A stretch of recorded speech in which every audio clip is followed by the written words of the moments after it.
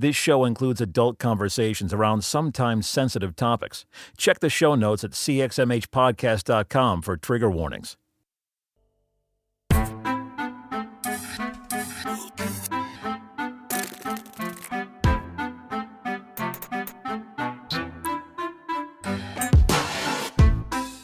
You're listening to the CXMH Podcast with Robert Vore and Steve Austin. CXMH is a podcast at the intersection of faith and mental health.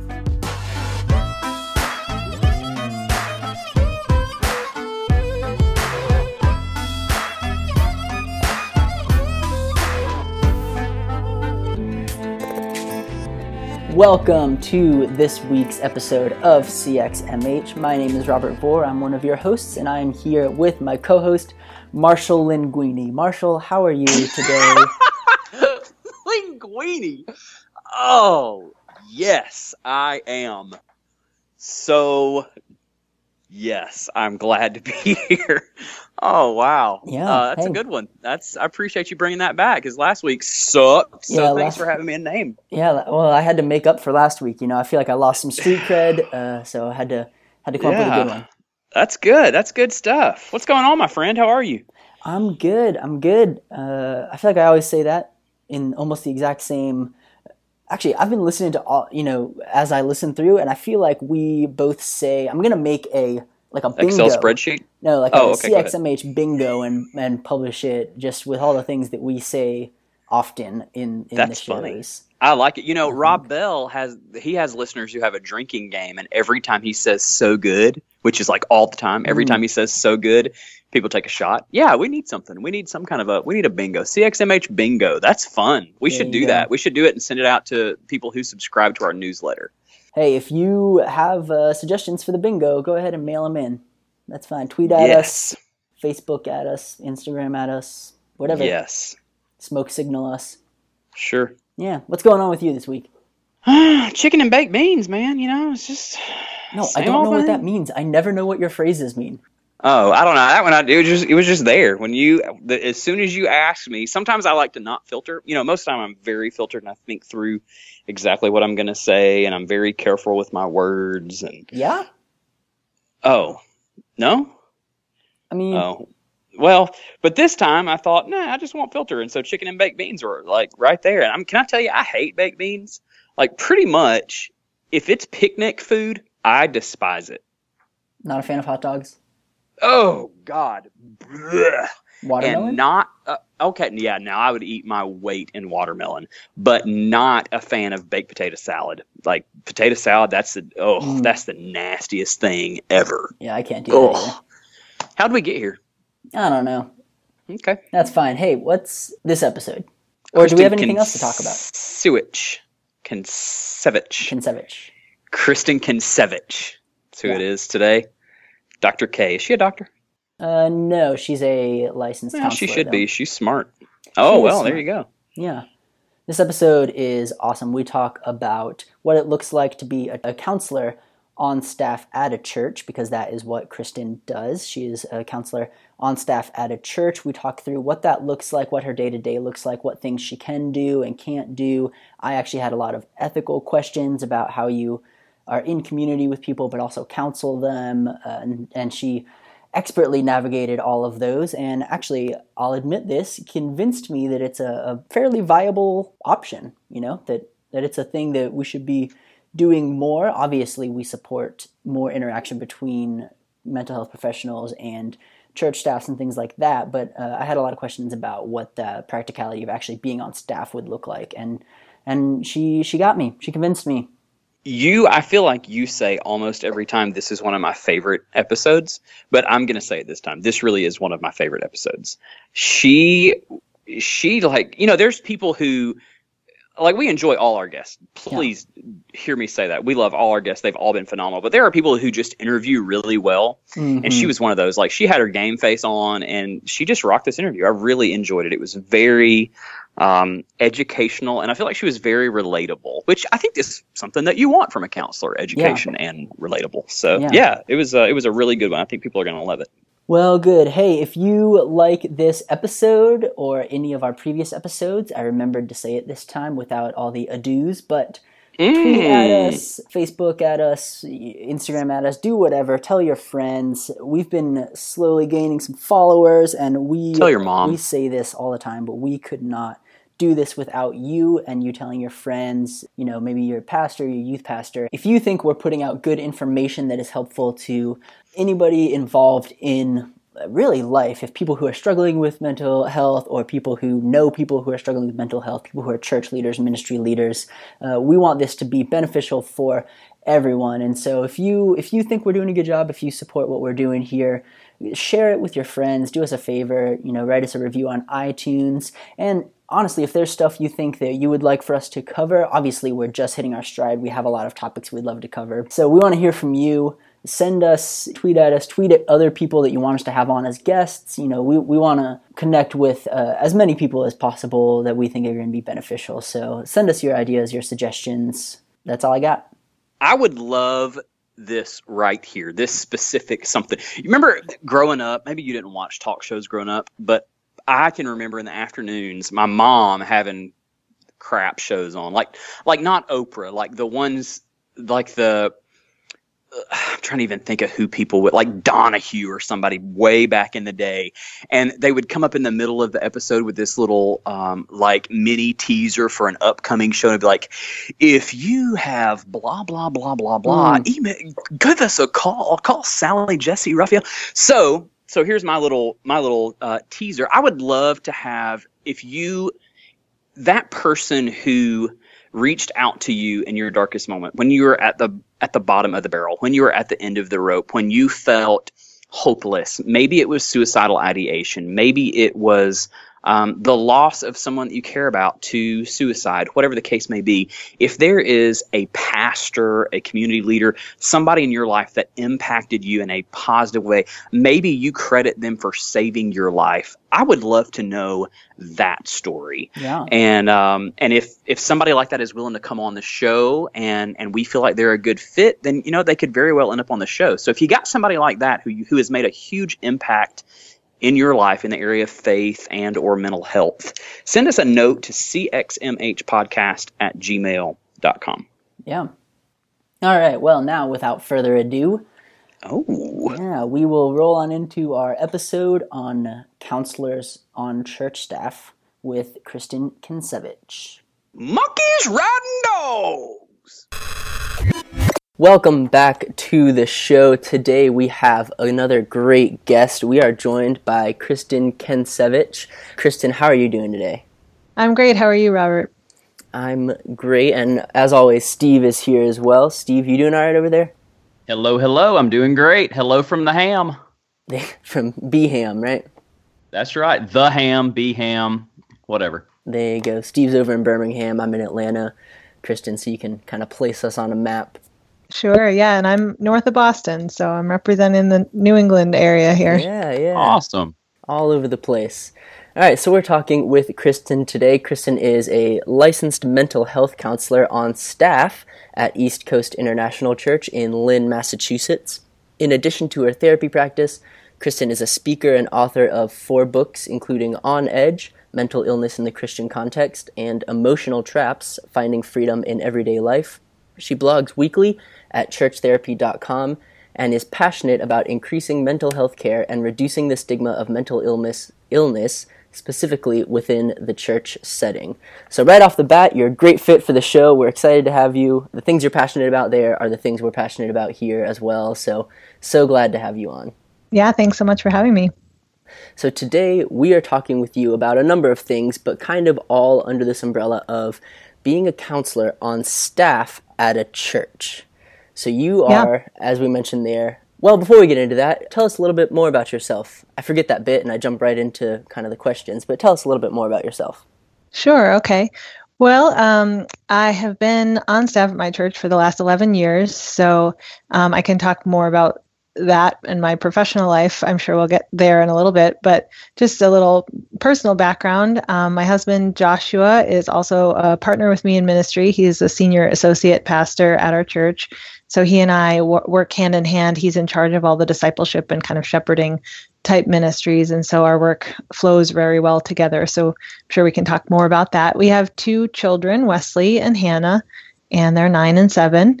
And we have a dog named Ranger and a cat named Rocky.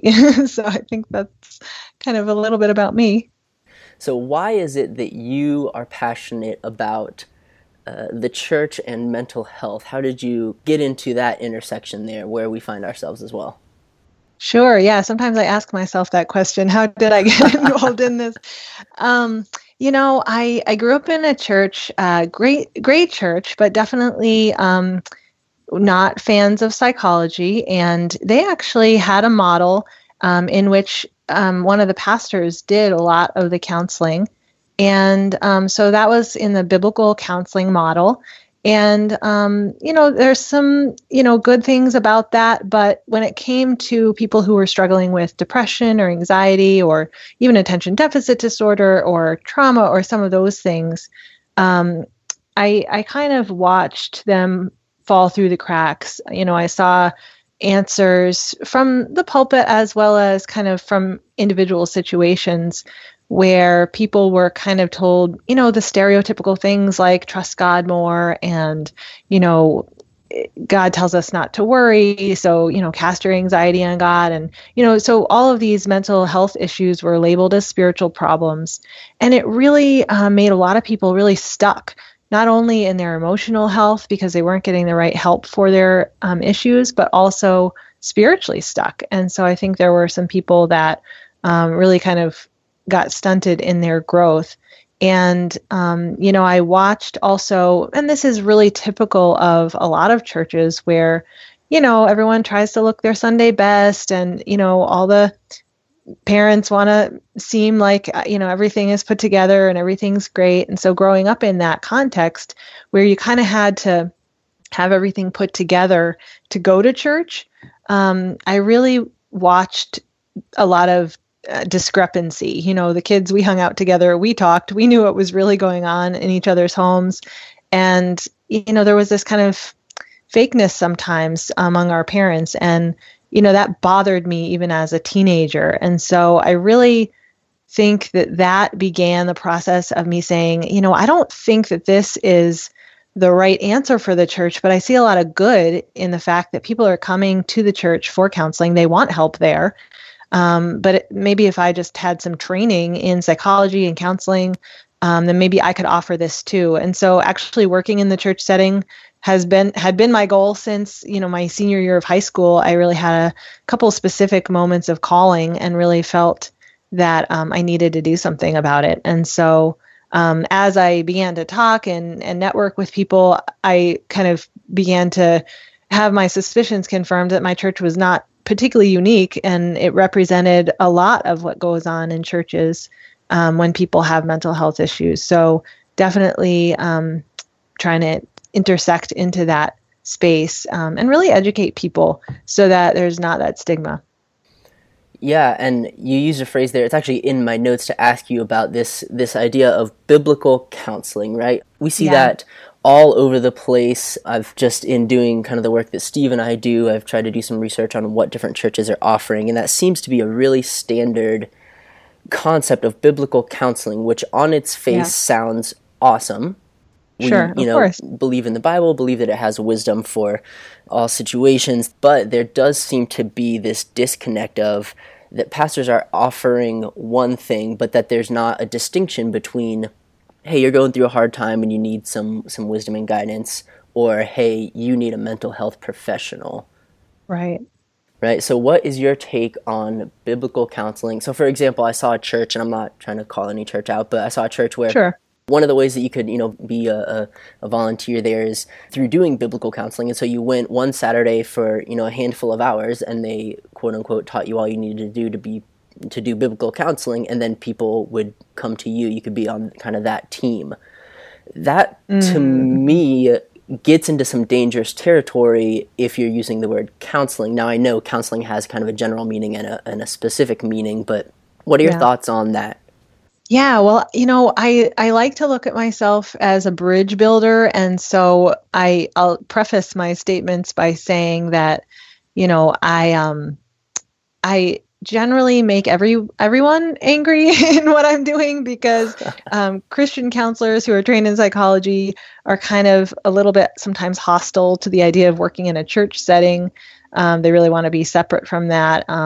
And biblical counselors tend to not like what I'm doing because I do bring in the psychology element. And so I kind of make everybody mad at this point. So I want to be a bridge builder between all these people and say, hey, we actually all want the same thing. So let's kind of be able to talk.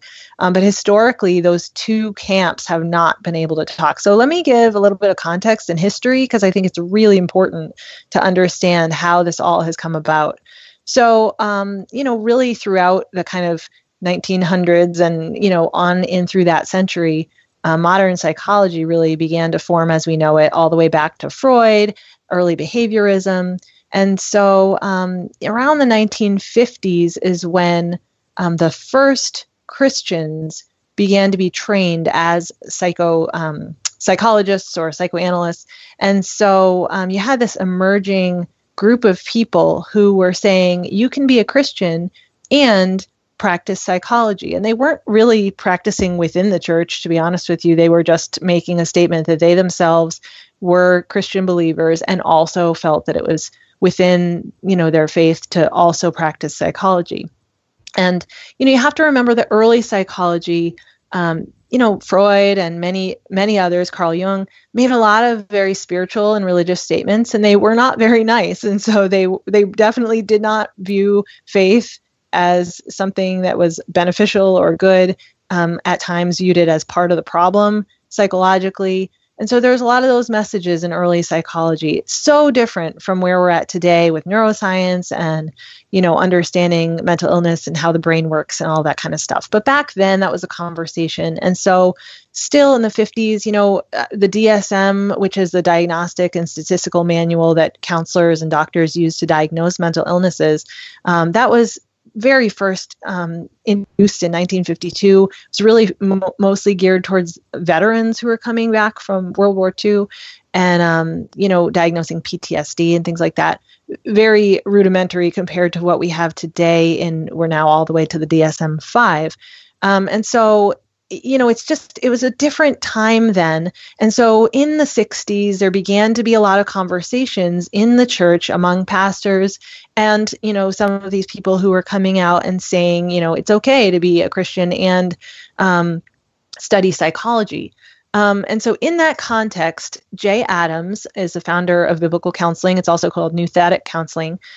He wrote a book called Competent to Counsel, among many other things. And his point was really that pastors, because they knew the Bible, really had all the tools they needed to respond to emotional problems that people came up with, because the Bible for centuries has been answering these questions about who we are as people, why we struggle, all of that kind of stuff. Clearly sin is involved, and so we know we're in a fallen world. And so he really felt like these answers we needed to cling to, and psychology was trying to replace those answers, which he did have a point about. I think the early stuff in the context in which he wrote it, I think he was trying to really stay true to the Bible and kind of be a balancing force in this discussion.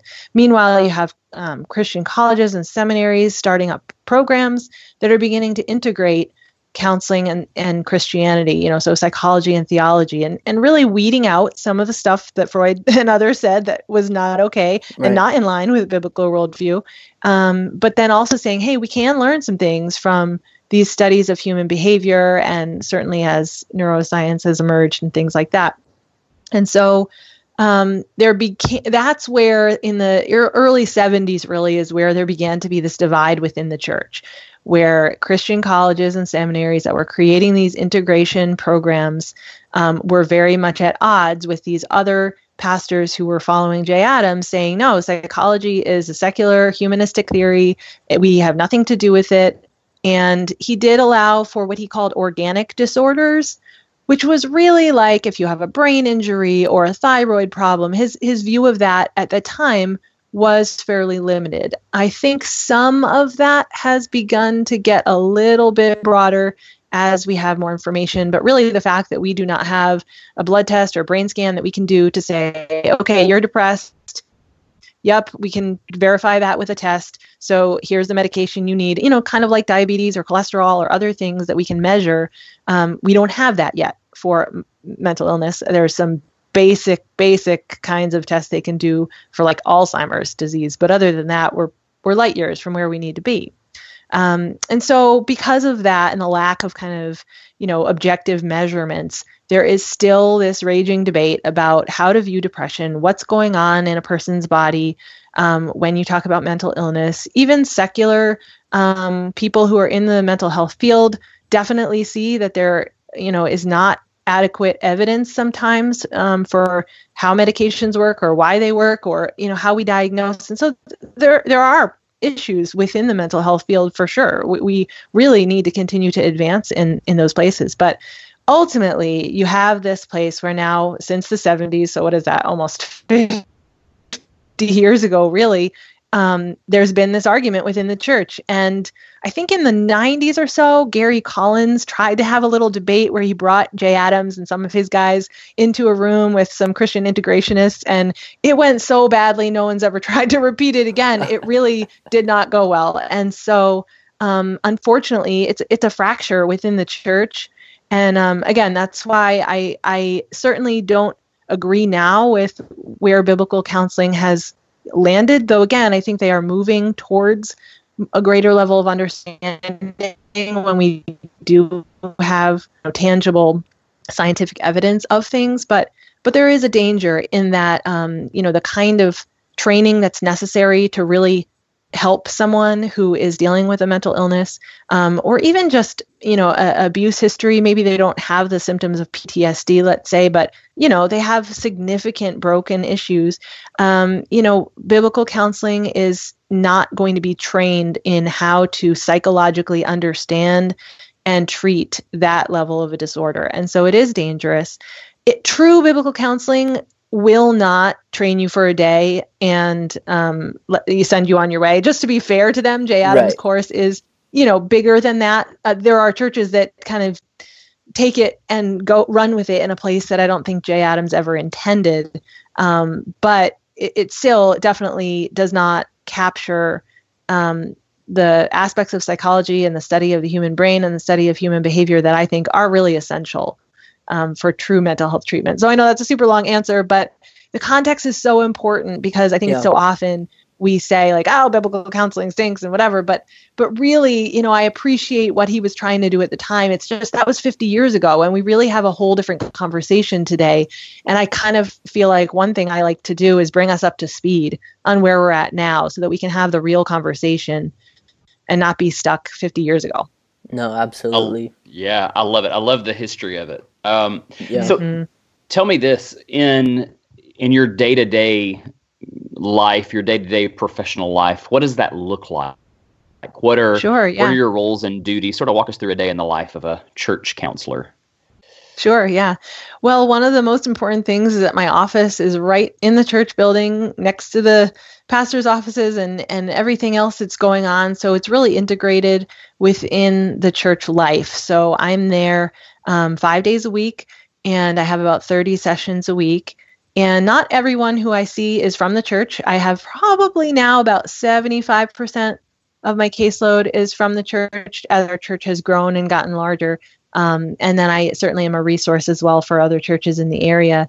And the name of my practice is New Hope Christian Counseling. So a kind of self-disclosure right off the bat.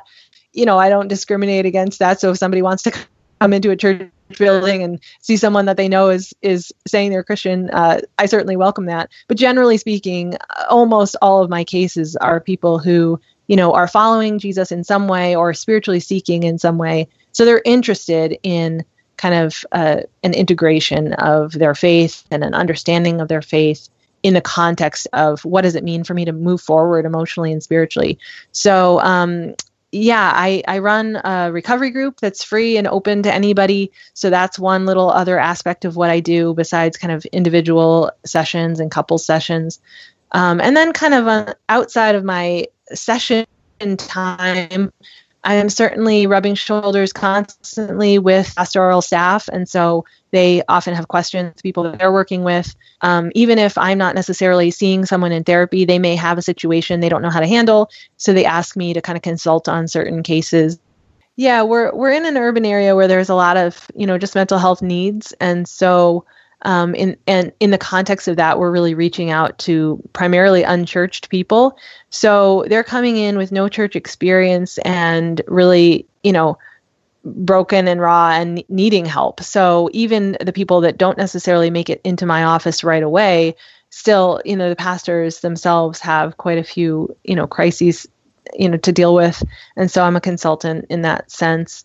And also specifically my husband and I often, the people that I do see, he's working with as well. And so we're really a team, as well as the lead pastor, Kurt, we're all kind of trying to dialogue when we can about, a person's kind of path forward in discipleship and in emotional healing and those kinds of things.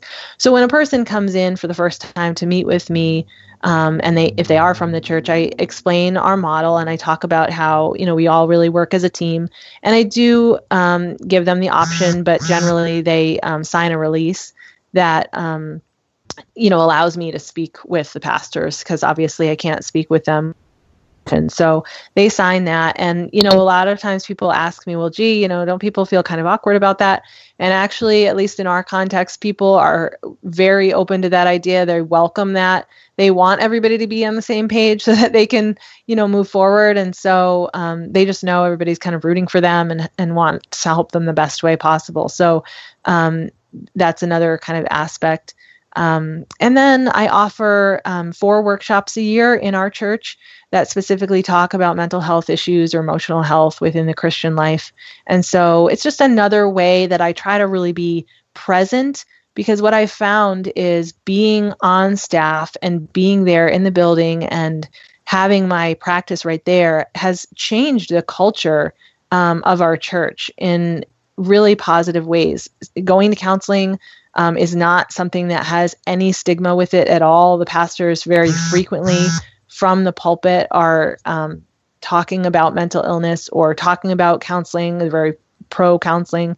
And so it's just part of the process at our church, really, when somebody, needs some extra help. So that's been really exciting to see. And I try to kind of have my presence be something that is kind of a continual reminder, like, hey, it's okay, when you're dealing with something, to go get help. So I guess one other piece I would say is that I'm active in the community as well to build partnerships with secular mental health agencies.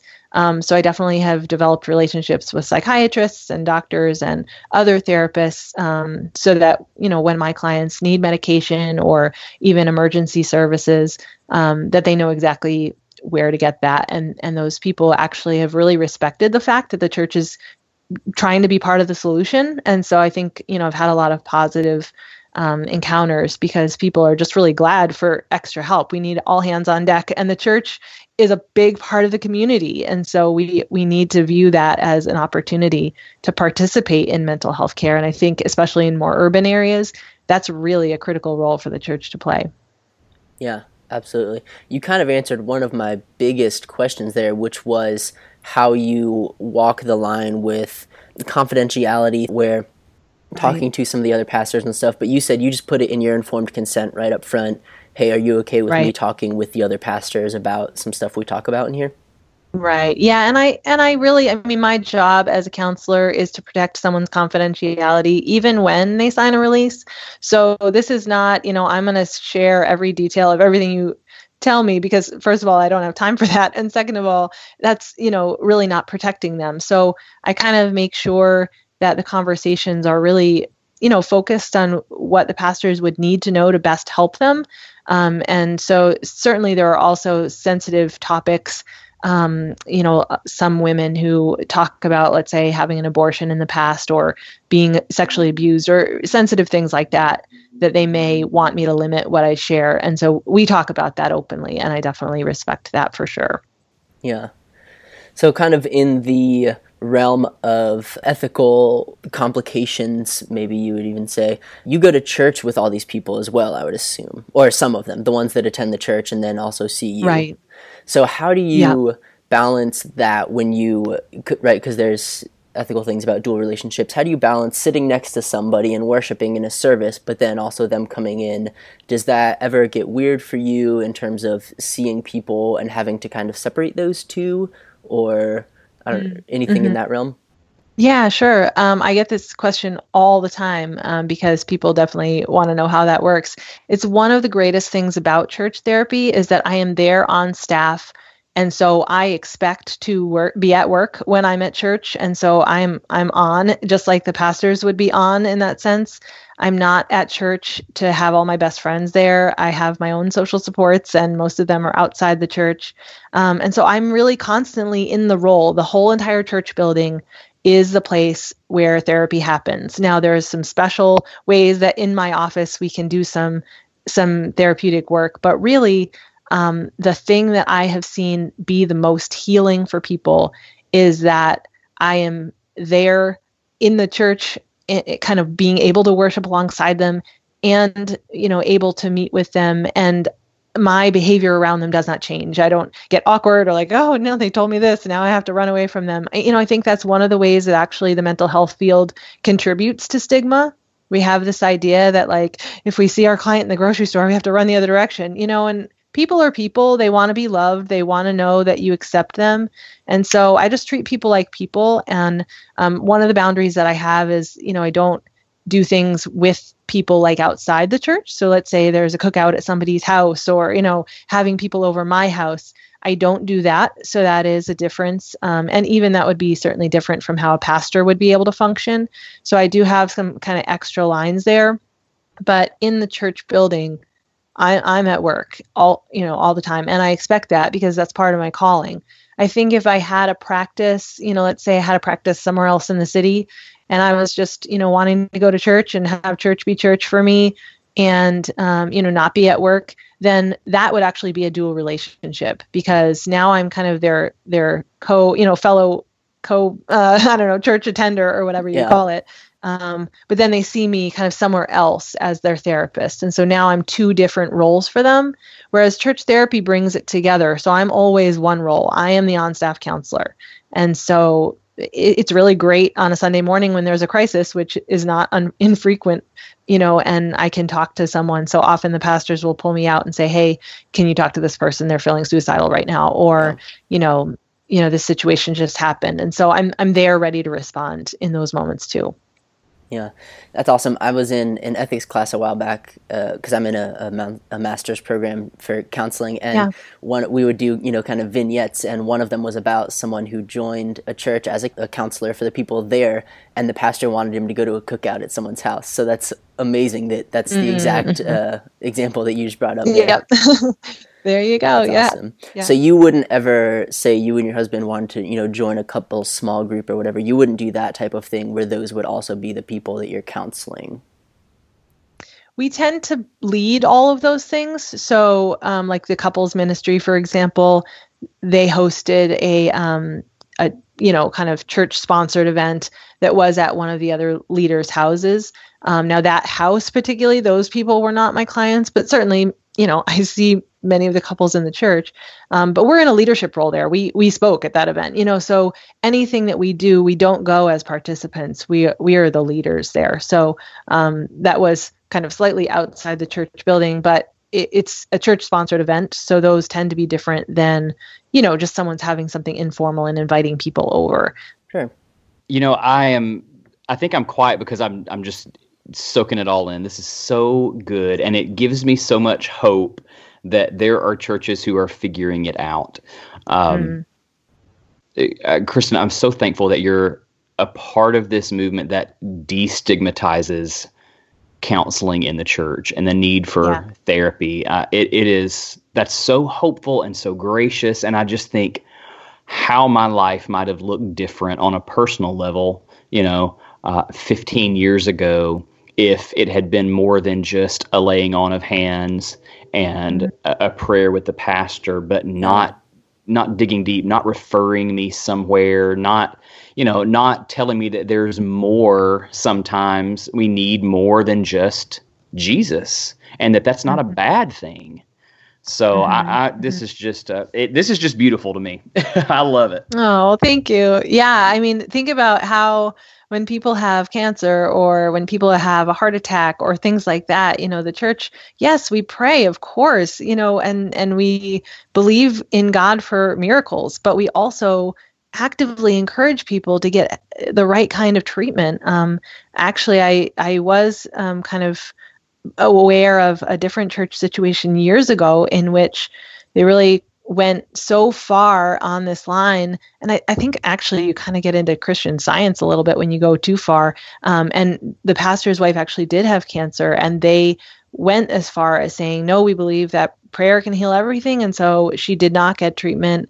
And it was an awful situation. And she ended up dying. And of course, the church fell apart. And the whole thing was just so, so tragic.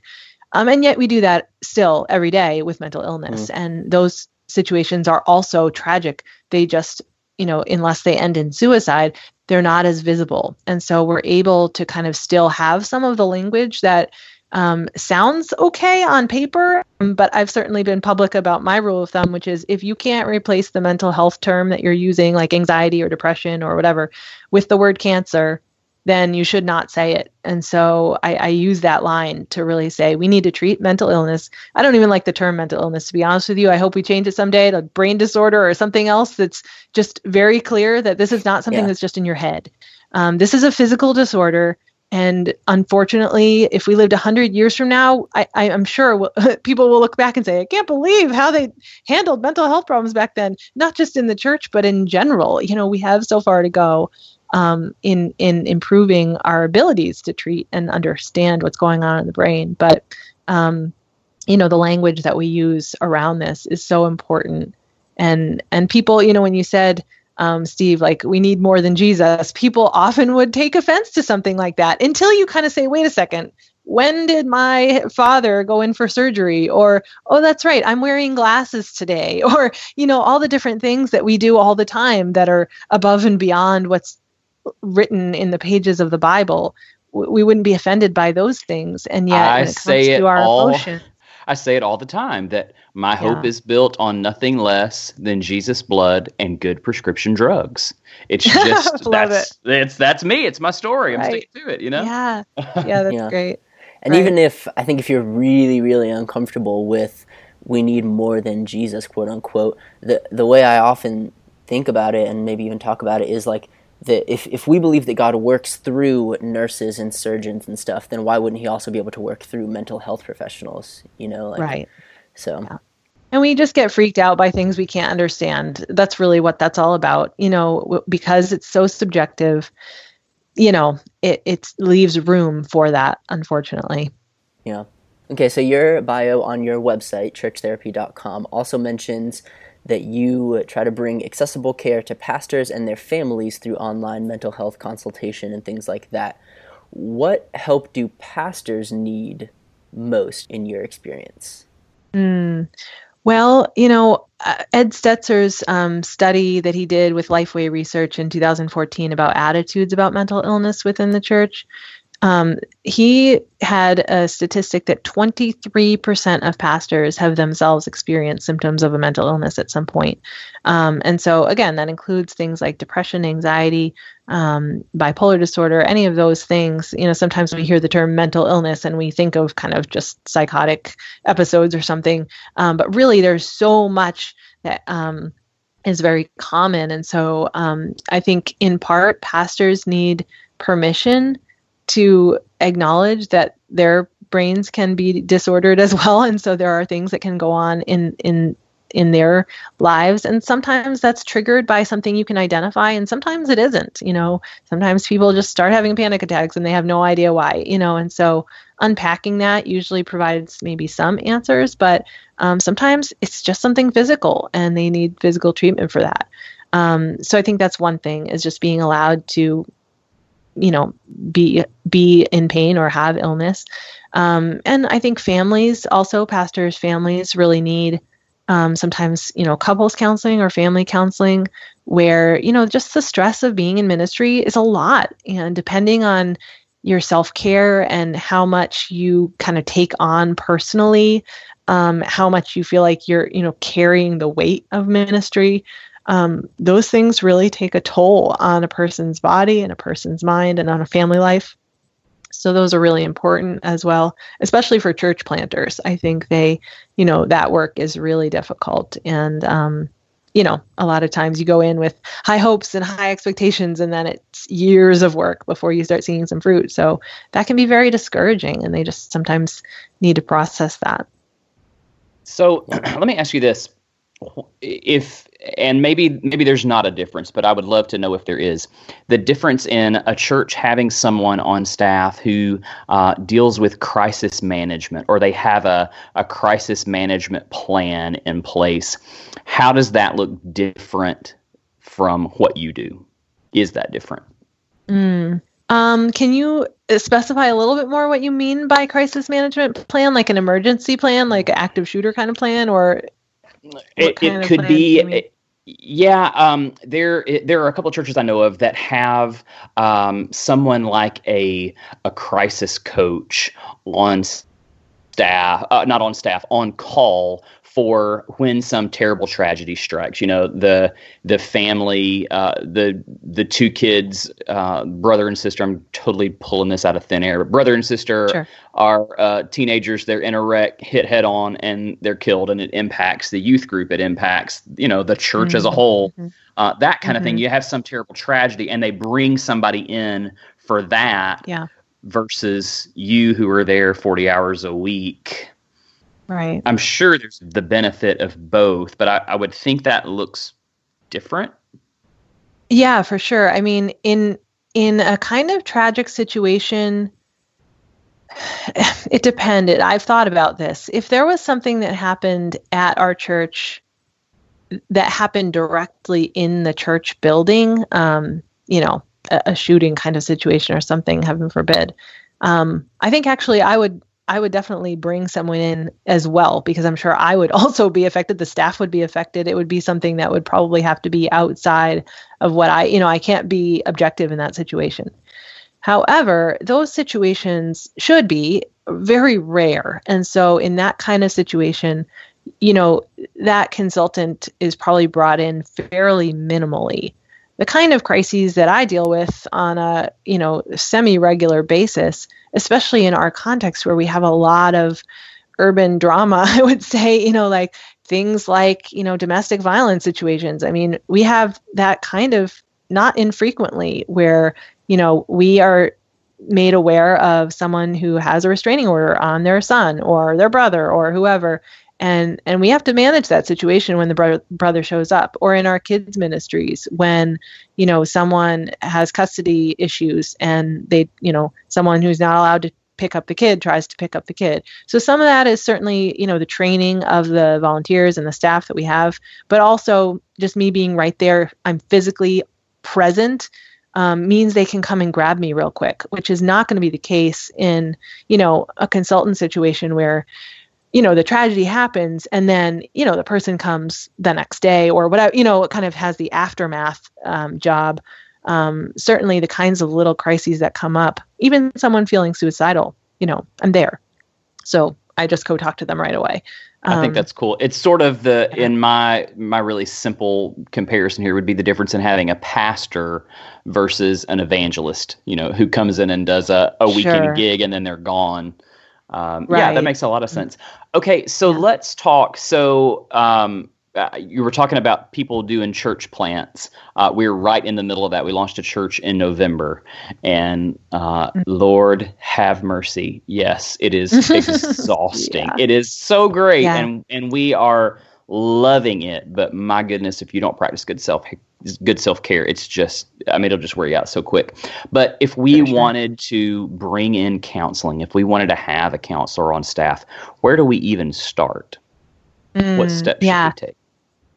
Yeah, well, I'm in the kind of beginning stages of trying to help pastors answer that question, one of my dreams, and it's there as a tab on my blog, even though it really doesn't exist, it's just a thing that I have there to say, hey, we should do this sometime, which is a residency program in which I'm trying to develop relationships with seminaries. I certainly have connections and frequently am interacting with people at Gordon Conwell Seminary, where I went to school. I'm nearby there, but certainly wanting to branch out and really talk to students who are in the process of getting training for counseling. A lot of them want to work in a church setting. They feel like they have that calling, but when they graduate, they look at the classifieds and there are no churches that are saying, hey, come be on our staff and work as a counselor. And so they go where the jobs are because, if they have student debt or other things, they have to work and they have to get their licensure hours. So we lose so many people that I think are called to the church setting because they don't know how to get into it. And then we have on the other side what you're saying of pastors who would love this kind of thing, but they don't know any counselors. So they don't know where to go or how to find anyone. And, or if someone's already in established practice, they'd have to, really feel a specific calling into the church setting. And so what I really want to do is network, get some pastors who are interested in this and then help them connect with, people who are graduating from seminary colleges that are at the master's level, that are ready, to begin their practice.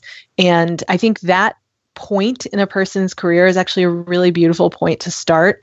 Especially with a younger church. The church, the church was about 4.5, my church, when I came on staff. So pretty young, and we're able to kind of do some things creatively because there aren't all the structures in place yet. And so I think that goes well. I think when there's a counselor who's beginning their career and has some experience, but definitely has some growing to do, and the church has some growing to do, that can be a really great uniting moment. So I think that's one way, is just for pastors to be open to it, and then certainly let me know, because if there are enough pastors on my list, then I can say to seminaries, hey, I have some pastors who are willing to hire counselors. And to be honest with you, this is one of the awesomest things about church therapy, is that because counseling can generate funding from other sources, hiring a counselor on your staff doesn't mean you have to figure out how to pay them. My church has never paid me. I have always found other funding sources. And there are a lot of different ways you can do this depending on the area that you live in and how affluent people are. So, once a person is licensed, I love it. So there's your slogan right there. But, hire counselors, they work for free. I tell people this, and everyone says, wow, why aren't more churches doing this? And I'm like, I know, right? But also it's because there's been this huge debate within the church about biblical counseling versus integration, and churches haven't tried this yet. This is a new answer to the bigger questions that were being debated in the last 50 years. And so I think it's exciting. It's an exciting time. And honestly, I started writing about this because I got so aggravated. I went to a big, huge conference with like 13,000 pastors attending, the big name thing. And they had in their like sign-in registration, they had, check off what your, title is for your church position. And so they had everything from like creative arts director and, of course, youth pastor and senior pastor and, pastor of, I don't know, just random things. And I'm like, I've never even heard of these positions. Anything with and the name pastor was not after on the list. Yeah, counseling was not on the list. And so I was like, this is crazy. Why is it that you have like 20 choices, half of which I've never heard of, and you don't have counseling on here? And so that was the moment. I was still at the conference when I started blogging immediately. I got the website, churchtherapy.com, and opened my Twitter account. And I said, that's it. I have to talk about this because obviously there are not enough people doing this. And at that conference, the pastors, big name pastors, all the guys you've heard of, they all spoke very highly of counseling. They're not against it. But there were no counselors that were doing presentations or breakouts or anything. There was not one mental health professional presenting at that conference. And so I said, all right, well, I just need to get louder then. So I started writing back then. And then last year I went to another conference. And once again, that was kind of the theme of like, here's how to do church and here's all the great things we do, which was very helpful. But I took note of the fact that they really were not doing anything to answer the mental health care question. And so most churches like that think they're doing something because they have a list of counselors in the area that people can get. And that's something. It's better than nothing. But ultimately, and I forget the stats on this, but again, Ed Stetzer's work with Lifeway Research would indicate, 29, I think, % of churches have a list like that. But few people actually have heard of that list, so they don't know that it exists. And so it's already difficult for people to go and tell their pastor that they're struggling and they need help because they don't know how their pastor is going to respond half the time. And then, okay, you get a business card and someone says, the pastor says, okay, we can't really help you here, but, talk to this stranger in a building you've never been to before. I'm sure that will help you. That makes people fall through the cracks because most of those referrals are never going to be followed up on. So people aren't getting help because it's intimidating and it's, stressful, and they really aren't going to do it. And I have so many people who have said to me, I would never have gone to therapy except for the fact that I knew where your office was and I had already met you before, which flies in the face of every single thing that the mental health field thinks is true about counseling and trust and how to build that. But it just, when it's accessible and people can trust something, they follow through with that. And so I think that's just a huge piece of why I think this is so important. Yeah, the study that you're referencing there for listeners, if you want to learn more about that, we'll link it in the show notes, or you can actually go back, listen to episode 1 of this podcast where we had Scott McConnell, director of Lifeway Research, on, and we talked a bit about some of the stats from that study in detail. So coming full circle. Great. It's a great study. Yeah. It was a fascinating study. Oh my goodness. Yeah. Okay, so I got one more question for you. Okay. I'm listening and sitting here Twitter stalking you. And okay. I see that you, a couple days ago, tweeted about a new coming soon small group curriculum on mental illness. Yes. I'm super excited about that. Yeah, I want to hear about it. That's so awesome. Yeah. Well, one of my books, the one that is most particularly relevant to this conversation today, is called On Edge, Mental Illness in a Christian Context. And in that, I talk a little bit about the history that I described today. I talk about specific mental health disorders, talk about a few other kinds of problems like domestic violence or self-esteem or suicide, those things. And then I talk about, how the pastor can play a role and how to talk to your pastor if they don't really understand mental illness.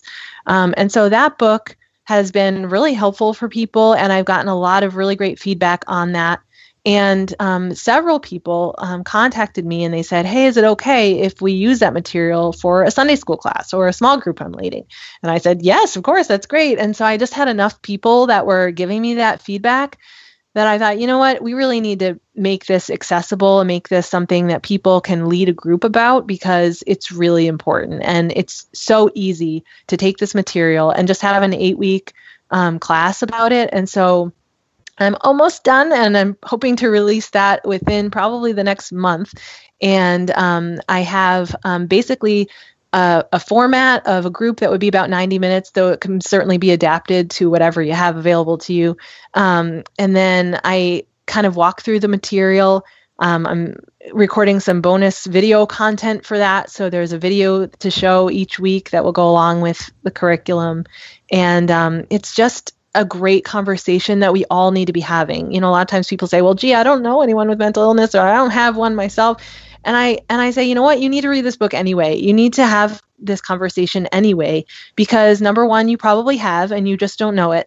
And maybe you've even told them to pray more and you didn't realize it.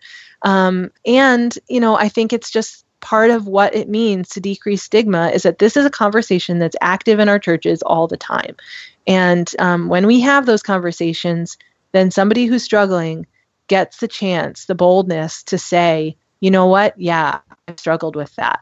And if you're not talking about it, they remain silent. And I think that's what I'm really interested in fighting, is that, people are really voiceless, because especially if there's, negative side comments. Oh, well, yeah, they say they're depressed, and, kind of sarcasm around it or something like that, which people, even well-meaning people, say those kinds of things.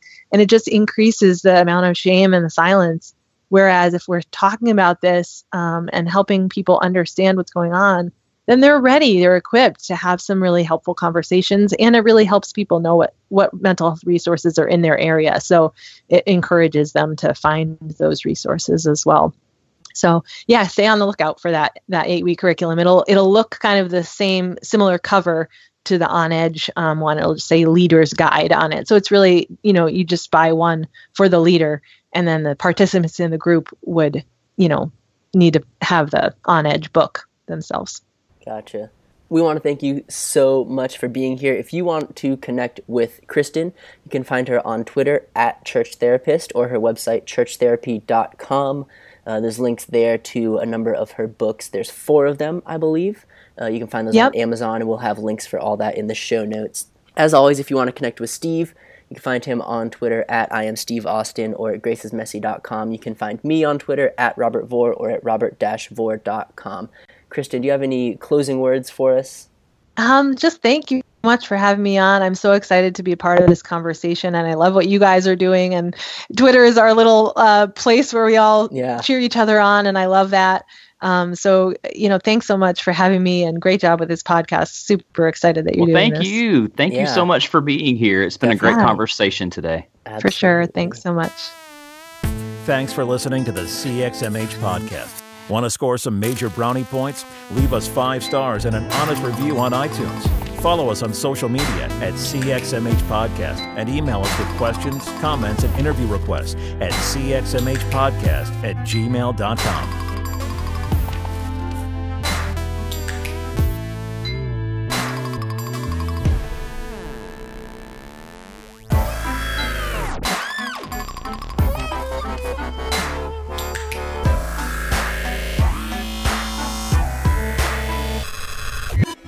A final note. If you're in a dark place today, struggling with suicidal thoughts, you are not alone.